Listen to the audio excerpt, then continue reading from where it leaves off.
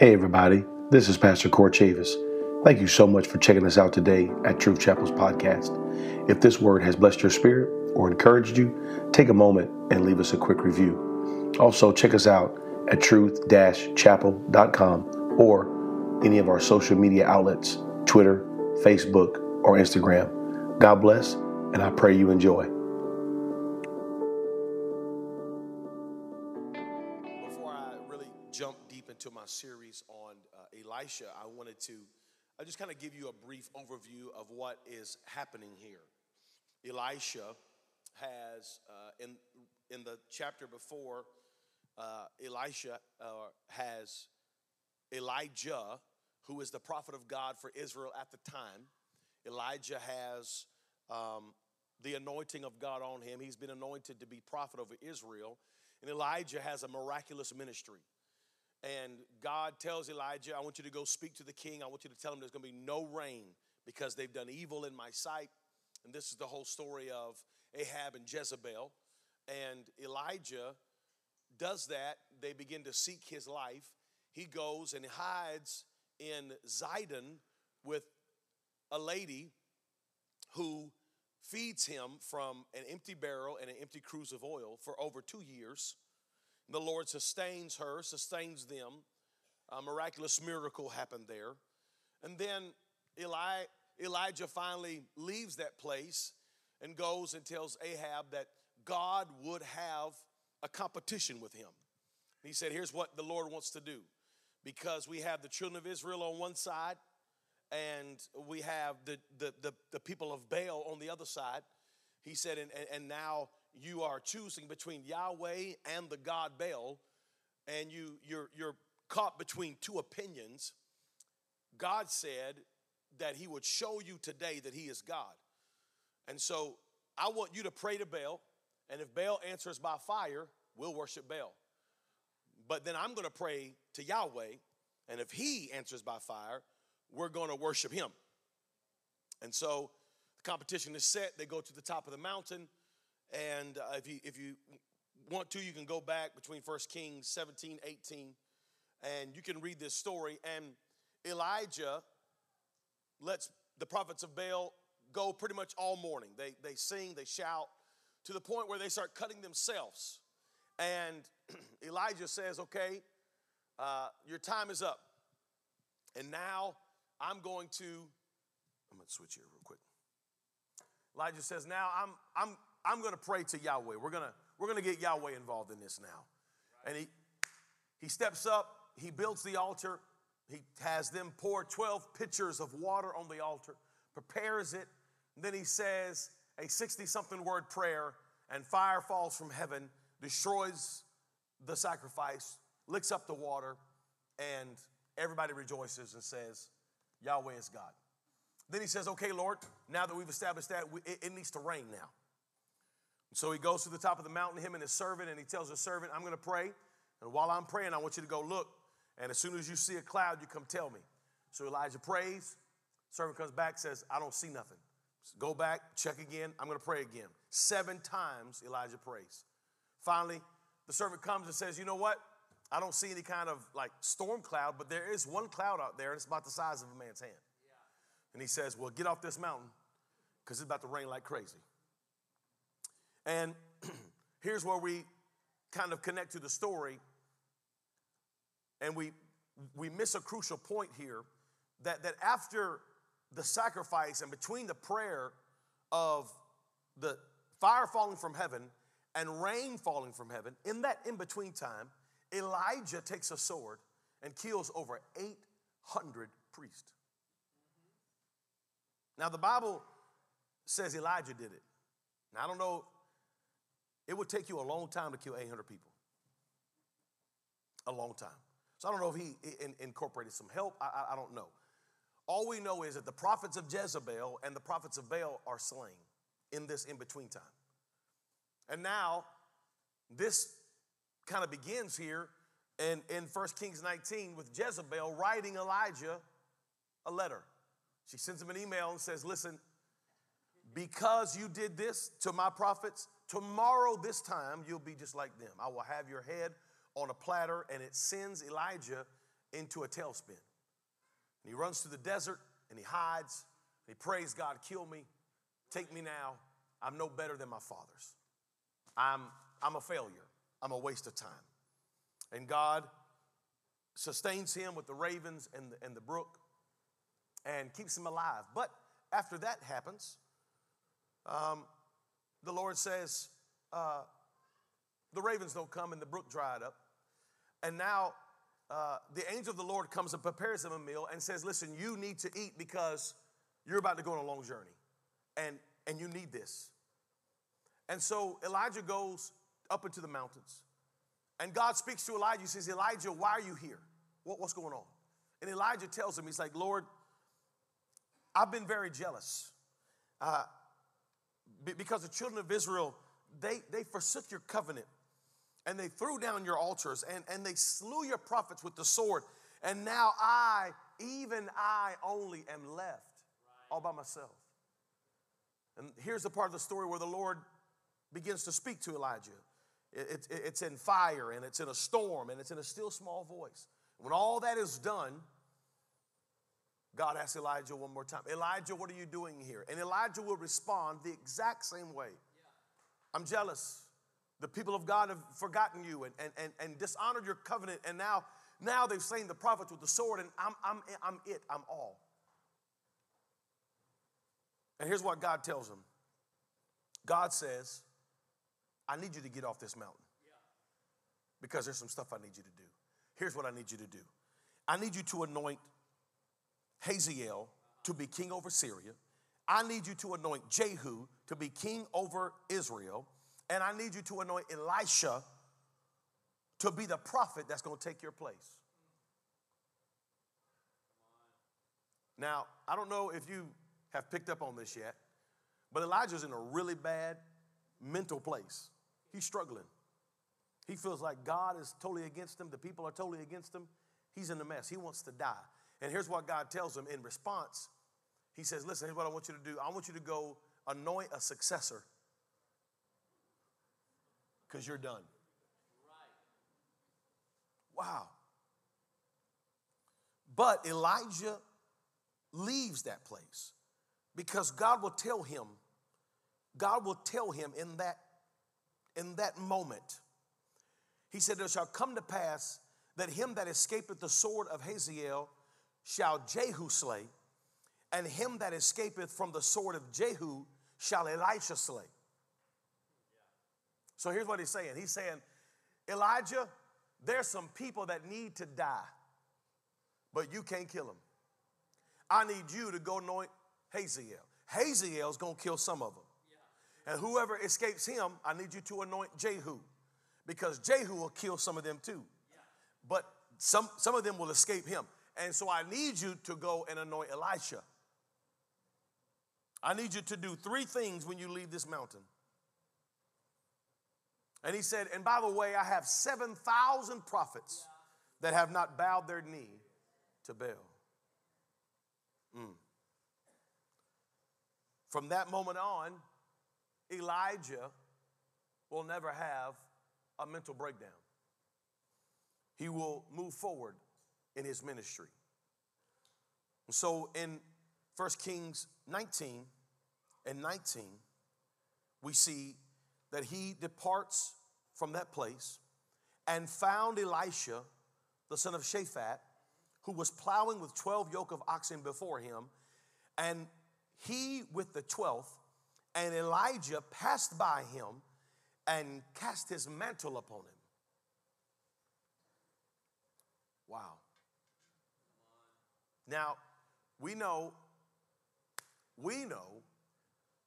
about what Elisha is being called to. Here's what we know, because we are privy.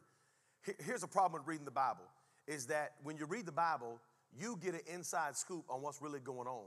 And we miss the fact that the people that this is happening to, they don't know what's going on. Okay?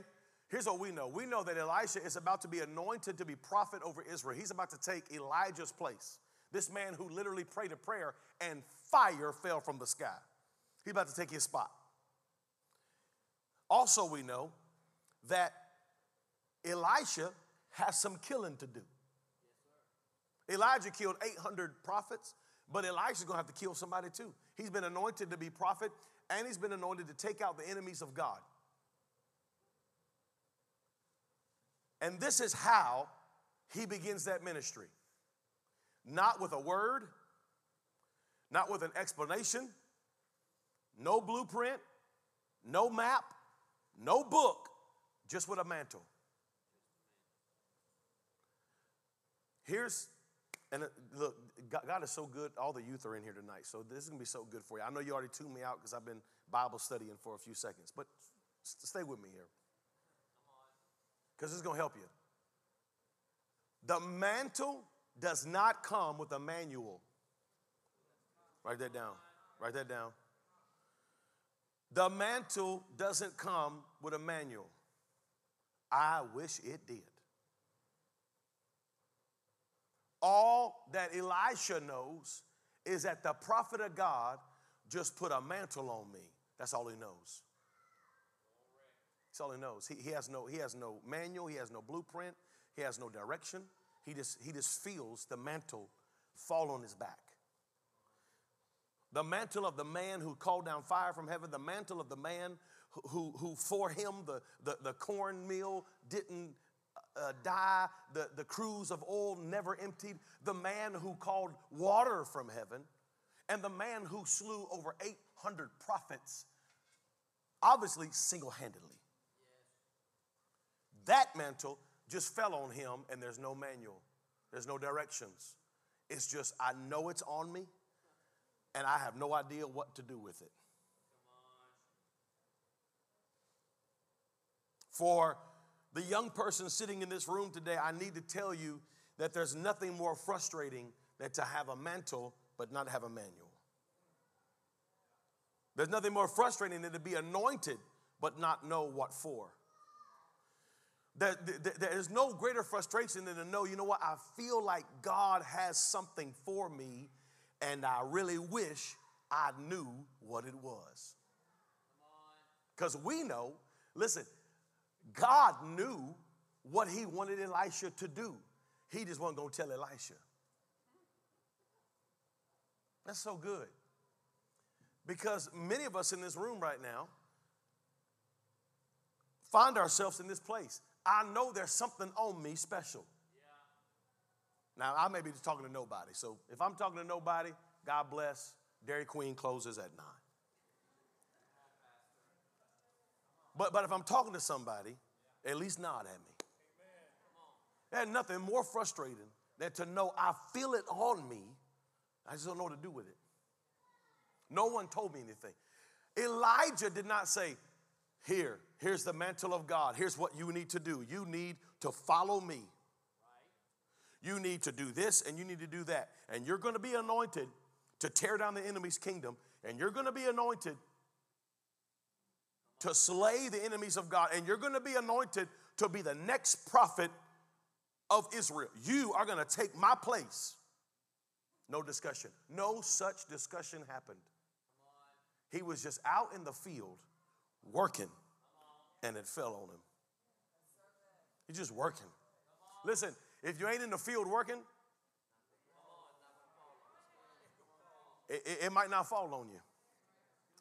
That's why we always say, man, get involved. Do something for the Lord. I don't care. Listen, I don't just because the mantle falls on the people that work.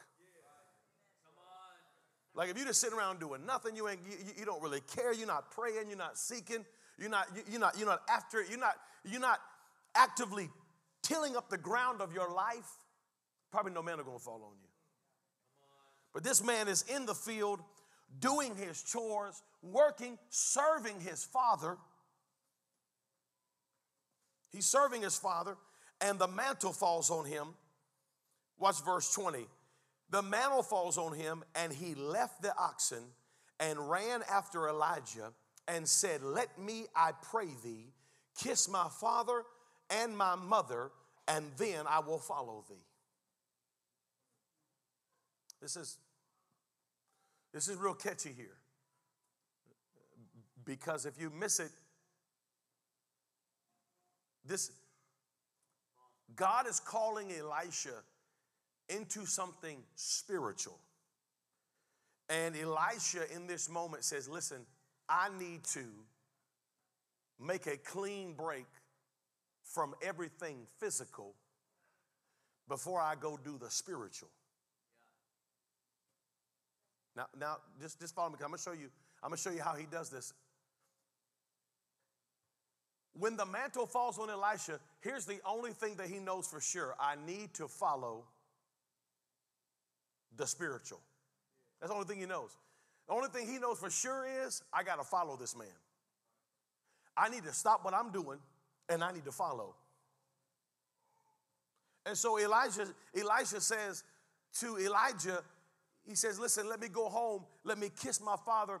Let me kiss my mother goodbye. Let me make a separation from the physical things in my life so that I can go do the spiritual things in my life.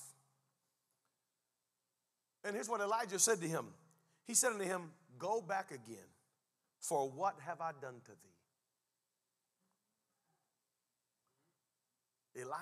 Elijah realizes, man, I just put a heavy thing on this young man. What did I do to this kid? I just put a heavy thing on him. Elijah just following the will of God. He's just following the plan of God. This is what God told him to do. And after he's done it, he realizes, man, I put a large anointing on this young man. And the anointing is going to separate him from relationships in his life. Now follow me. Follow me, because I know some of y'all thinking, well, I feel like God's called me. Should I just leave home? No.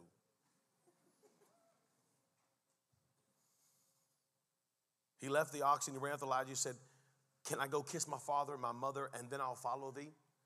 He said unto him, go back again, for what have I done to thee? Watch verse 21. And he returned back from him and took a yoke of oxen and slew them and boiled their flesh with the instruments of the oxen and gave unto the people, and they did eat. Then he arose and went after Elijah and ministered unto him. I thought he needed to go tell his mom and dad bye. That's what he said, right? He said, I need to go tell my mother and father bye. But the Bible says that he went back and he took a yoke of oxen and he slew them. And he cooked them and fed his family. And then he said, peace, I'm out. Because I believe in this moment what we're seeing is a type and shadow of God calling you out of the physical into the spiritual and letting you know that there is a sacrifice that has to be made before you can follow. Many of us feel like we are following after what God has called us into. But the problem is you cannot follow something if you are still connected to something else. Now, I understand my father and my mother. This is family. I get this. And by no means am I standing here today trying to say, listen, sometimes, you got to tell your mom and dad goodbye. No, I don't believe that, because the Bible says, honor thy father and thy mother. And I believe this is why Elijah let him go back. I believe why Elijah said, you know what, go back, do that, honor your father, honor your mother. And when he goes back, he makes a sacrifice. I believe that this is showing us that if I'm going to go on a journey to follow what God has called me to do, there are some things in my life that I need to let go of, and it will require a sacrifice of me to let go of those things. If we think that we can follow Christ and not sacrifice, we are fooling ourselves. What did Jesus say? He said, if any man would follow me, what must he do first? Pick up the cross and what? Deny himself. If any man would follow me, the only way that Elisha could really follow Elijah is if he went home and made some things right, made some sacrifices, kissed some people goodbye, and said, I got to go. I got to go follow the calling in my life. And everybody can't go with me when I chase the calling down. Everything can't go with me when I'm chasing down what I feel like God has done for me and what God has called me into. And there's some things in my life, and it will require a sacrifice. It ain't easy. Everybody, most people sitting in this room right now, there's relationships in your life that you've had to get rid of to be the man, the woman of God that you are today. And it wasn't easy. It took sacrifice. If any man will follow me. The rich young ruler said to the Lord, he said, listen, I want to follow you. I want to be your disciple. I want to be part of the crew. Man, I want to come. But God knew where his heart was and what he was attached to. And so Jesus says to this man who's attached to all this stuff, he said, man, look, man, go take all that stuff you got, sell it, give it to the poor, then you come follow me. And he couldn't do it. He couldn't sacrifice, he couldn't separate himself from the things that he loved so dearly. He wanted to follow Christ. His heart was right. He wanted to follow Christ, but he couldn't let go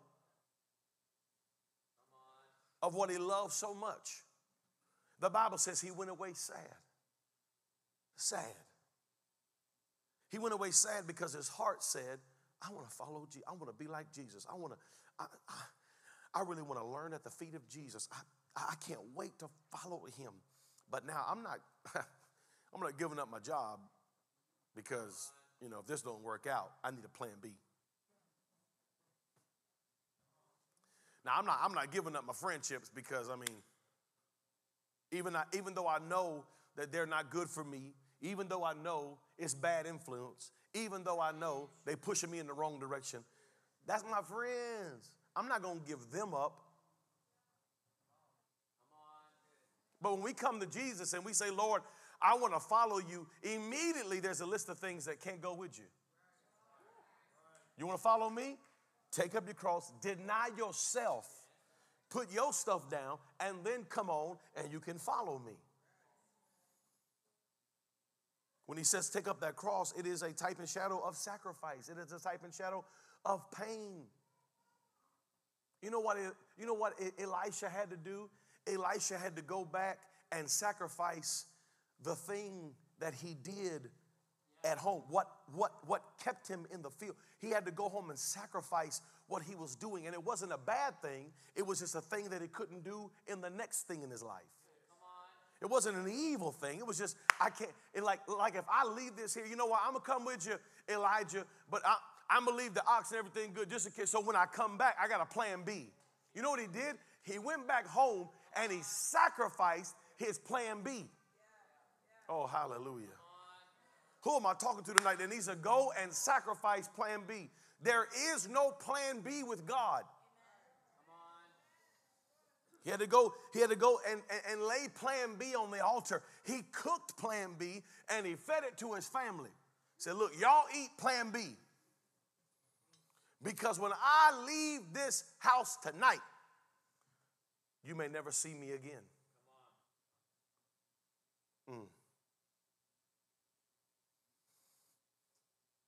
I think I could probably stay on this part of the story for the rest of tonight. I'm going to move on. I promise I am. But there are some things that need to be laid on the table of sacrifice. Some relationships that need to be cut off. Some activities that need to no longer be picked up again. Listen, if you can't handle the app, delete the app. Don't hide it. Delete it. Get rid of it. Burn it. Shatter it. Get rid of plan B. Get rid of the option. Block the number. Block them on the social media. Block them. Just if you put it on the altar and you burn it and you cook it and you eat it, you can't go back to it. There's some things that you need to get rid of in your life, and you never need to go back to it again. Because what God has for you tomorrow is so much greater than today. But if you put off to tomorrow what you need to do today, you'll never do it. You'll never do it. It'll always be an option. Now you said Pastor Chavis, you said that he was in the field, he was working, And that's where God found him, because he was in the field. He was working, but then he left the field. That's right, he left the field, but watch what happened. Then he arose, last verse, verse 21. Then he arose and went after Elijah and ministered unto him. He didn't stop serving. He just changed the field in which he served. He was no stranger to hard work. He was no stranger to dedication. He was no stranger to pain. Not if he was plowing a field with 12 oxen. He understood what a hard day's labor meant. And he followed after Elijah and he ministered unto him. What does it mean? Do you mean he preached to him? No, he just took care of him. He just followed along. He made sure that probably his feet were washed at night when he came in from a long journey. He probably walked behind him, carried his stuff. He probably stood with him when he was talking to people and just, you need anything, you need anything. He just ministered unto Elijah. He took care of the position that God had called him to. He honored the position at which God had called him to.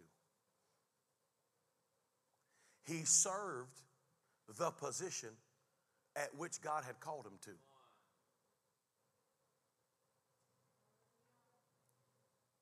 This is why early on in my ministry, I decided that I was going to be a cheerleader for people like me. And so when other preachers preached, I honored them, rejoiced with them, and encouraged them. When other singers sang, I was the first one on my feet. I worshiped with them like I would want them to worship with me if I'm the guy that had the microphone. I served them, I honored them. There has been general conferences where I have led worship, but my wife will tell you this. There's been general conferences where I got water for everybody and hung out backstage and said, hey, what do y'all need? What's going on?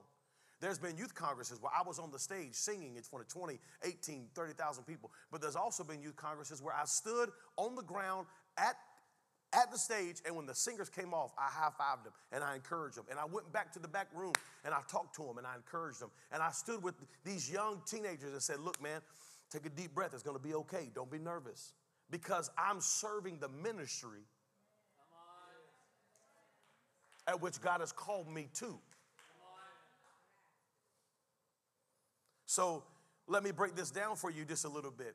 He ministered to the person at which he was going to take their place. He ministered to them. You can never have respect for a position if you've never ministered to it before. Some of y'all want to be a leader, but you're not serving the leader who's leading the thing that you want to lead.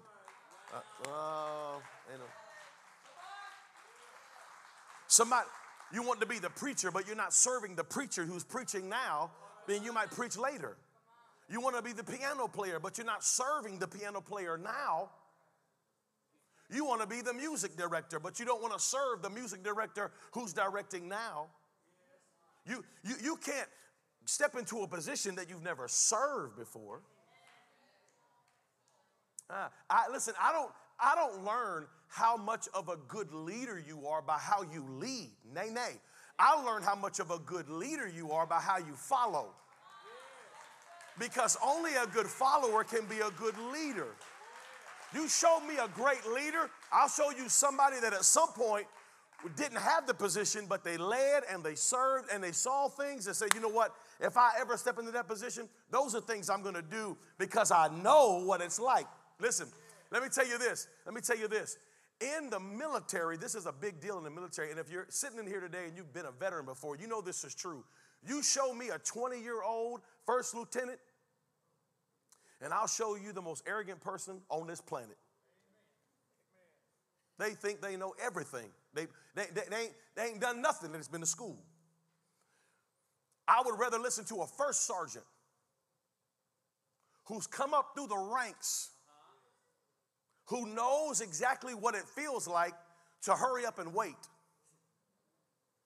Because when he comes around, he says, hey, we got to do this, got to do this, got to do this. You jump up and you go. That's top. That's first sergeant. Sergeant major comes in.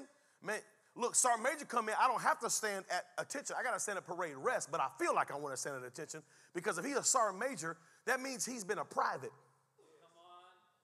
and he's worked his tail off to get to where he is. He knows, and he has served every position that there is.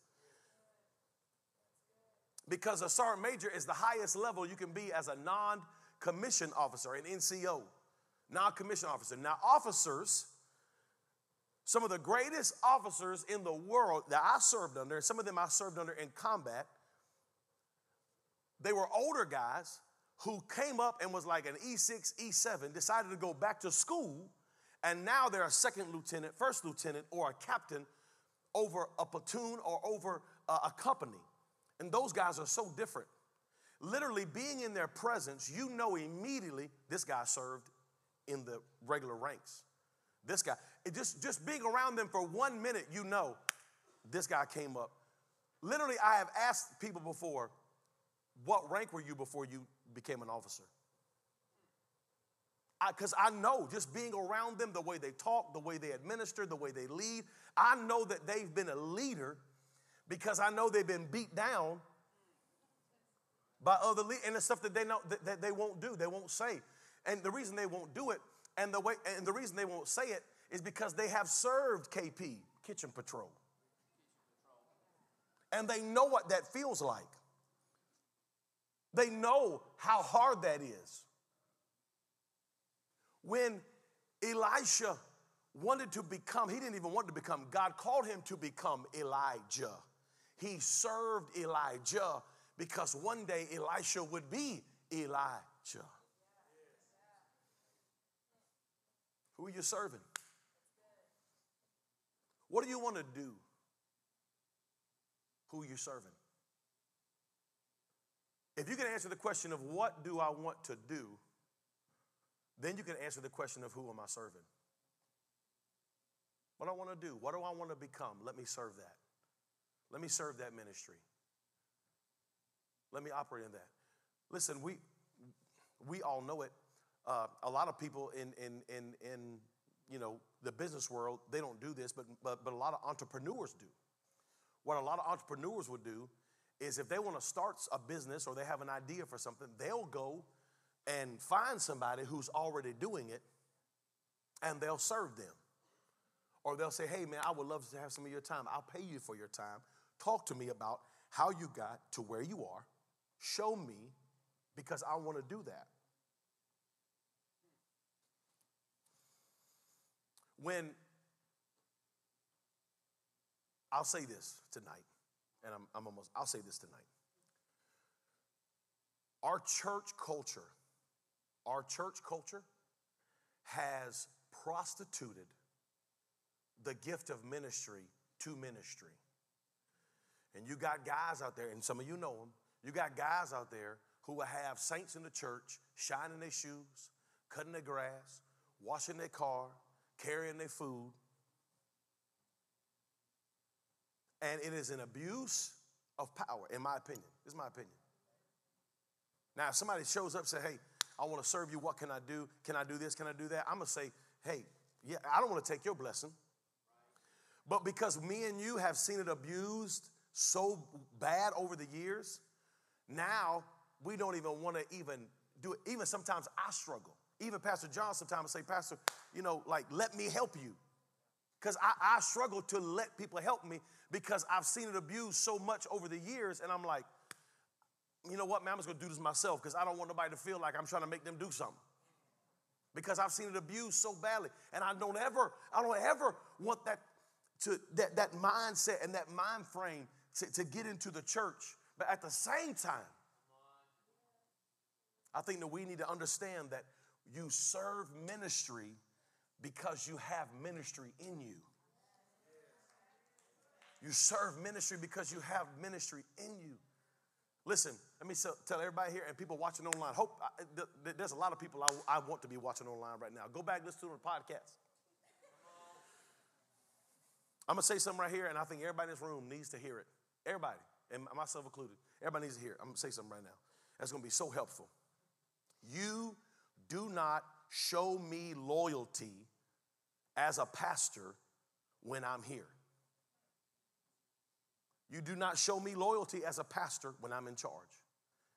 You show me loyalty as a pastor by how you treat the people I leave in charge.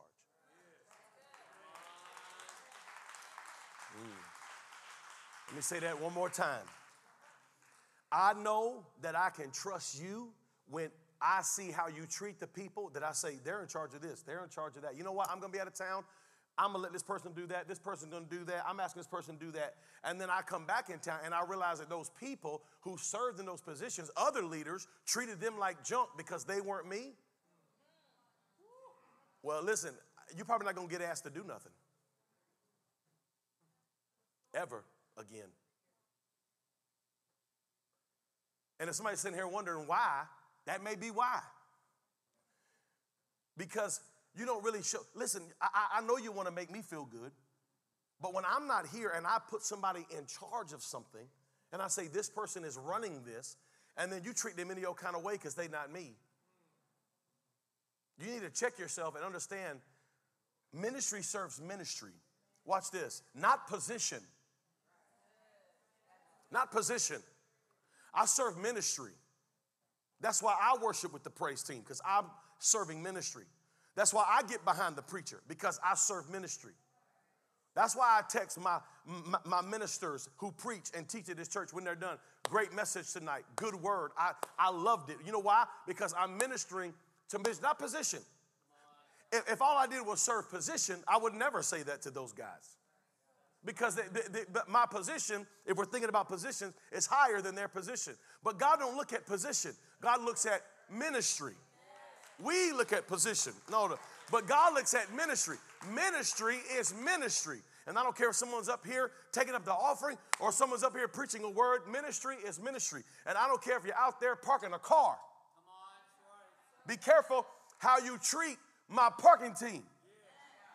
Because when you get sassy and ugly with them, you're getting sassy and ugly with me. Because that's my team, and I depend on them. Serving ministry, not position. Hey, they're just a parking attendant. Oh, no, that's ministry. That's ministry out there. Oh, they just a greeter at the door. No, that's ministry. Oh, Brother Gary, he just back there, he just pushing buttons. Don't go back there and yell at my team because something's too loud or the light's too whatever. No. Don't be disrespectful. If you got a complaint, let's do that the right way. You wouldn't do that at Burger King, would you? You wouldn't treat people like that somewhere else. Don't treat them like that here. That's ministry. Ministry got to serve ministry. If you got a complaint, I want to hear that complaint, but let's do it in the right way. Don't go up in the middle of church and say, my God, turn this down. I'm going to give him a box of earplugs back there, and when you come up there and fuss at Brother Tommy, he's going to hand you a packet of earplugs. Say, God bless you, brother. Amen.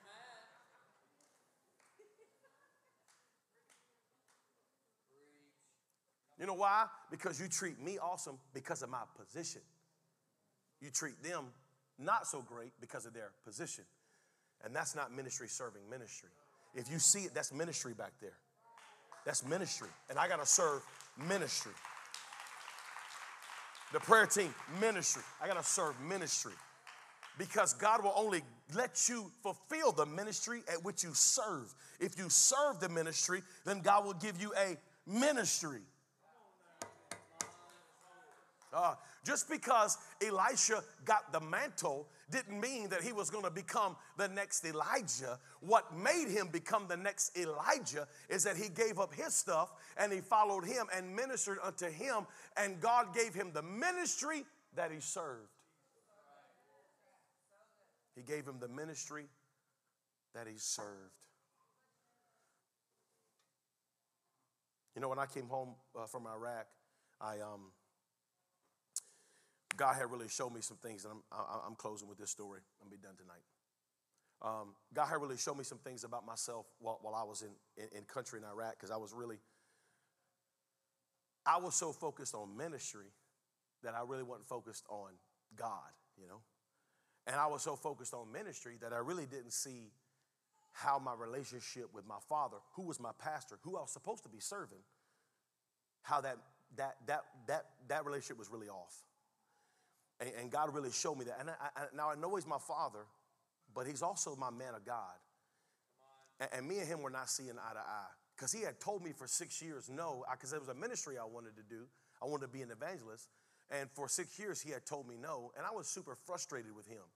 And here's the deal. I never came out and said, Dad, you're this and you're that. But it showed up in my attitude, it showed up in my spirit, and it showed up in how I served. And so when I came home from Iraq, like God had really beat me.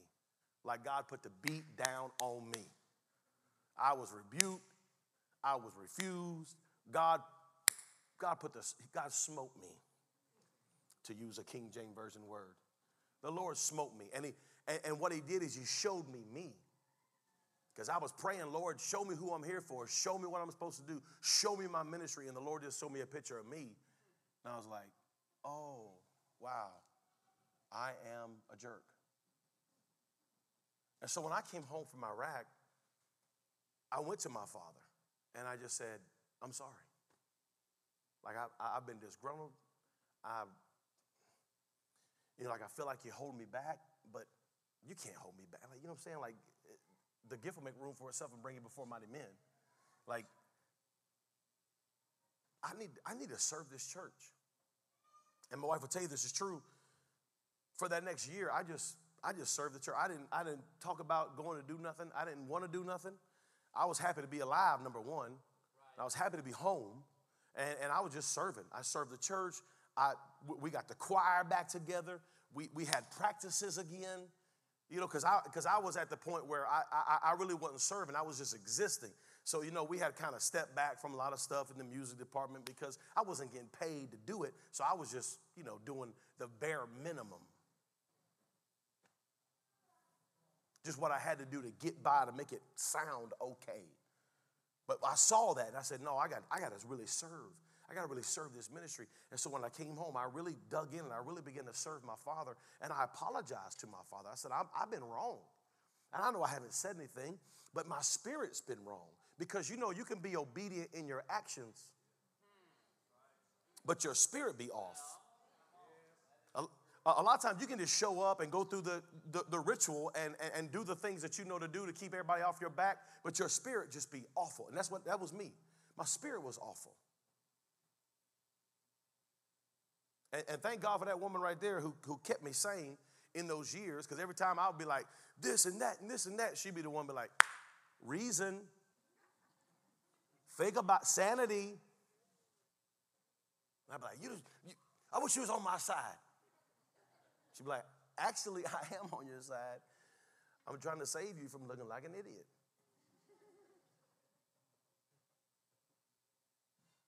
And I was just content to be at home, content to be working my job, just content to be home, and I was serving.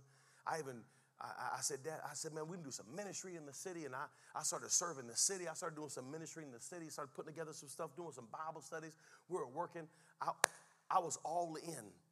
I was in serving. I didn't care if I sang or not. That was just whatever. I wanted to serve my church, serve my community, because all I had been doing before then was just existing as a member, but not a minister. You don't have to have position to be ministry. I wasn't serving the ministry. And so I began to serve the ministry and focus on the ministry. And a year later, my company closed randomly. And I went to meet the other company, and they said, man, look, you got 15 car washes that you manage across North Carolina. We're going to give you 100 car washes. I said, man, that's amazing.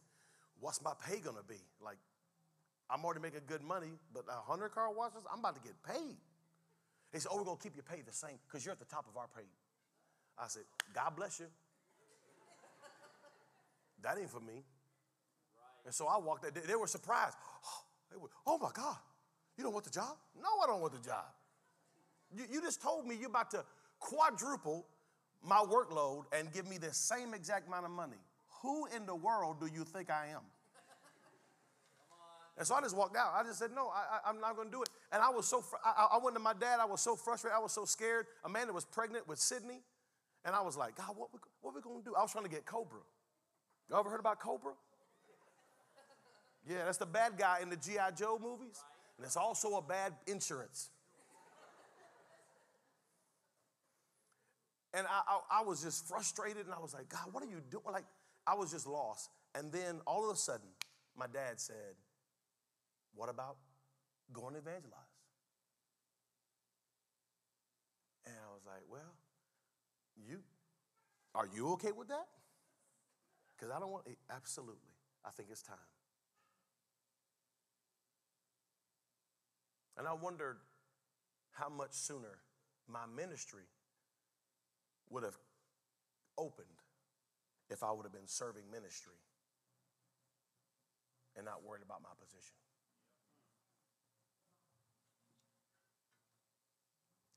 Elisha served his minister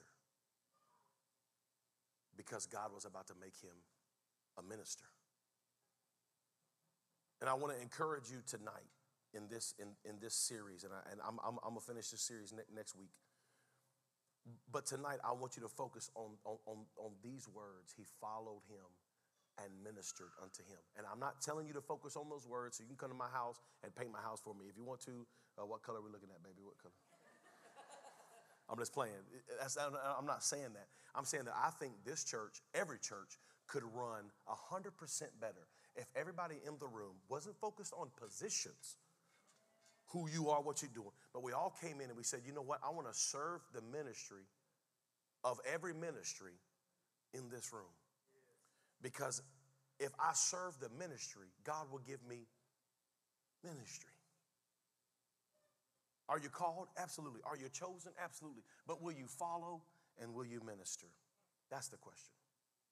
Will you make some separations in your life that need to be made, make some sacrifices, kill plan B, and we're just going with one plan today, ladies and gentlemen, and say, Lord, I want to serve ministry because I feel like you put inside me ministry. Would you stand with me?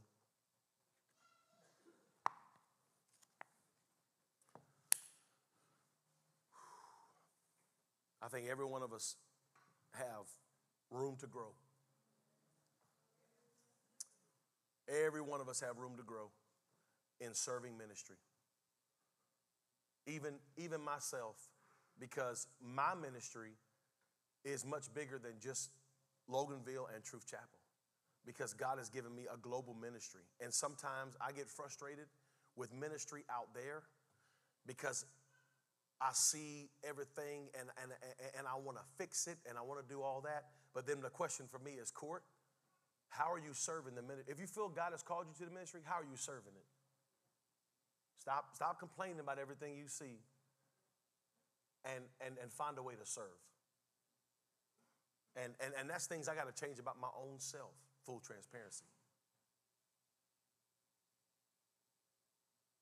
And instead of us bashing on ministry that we see may need some help, may need some work, why don't we just come to the table as a servant and say, hey, how can I serve this ministry? How can I make this ministry better? What can I do to help? I think that's a much better way to serve the church and way to serve ministry, because ministry serves ministry. Amen. Let's pray together. Lord, I thank you for your words. I pray this word was an encouragement to you today. Thank you again for tuning in to Truth Chapel's podcast. If you have not yet, please take a moment and leave us a quick review. God bless and have a great rest of your day.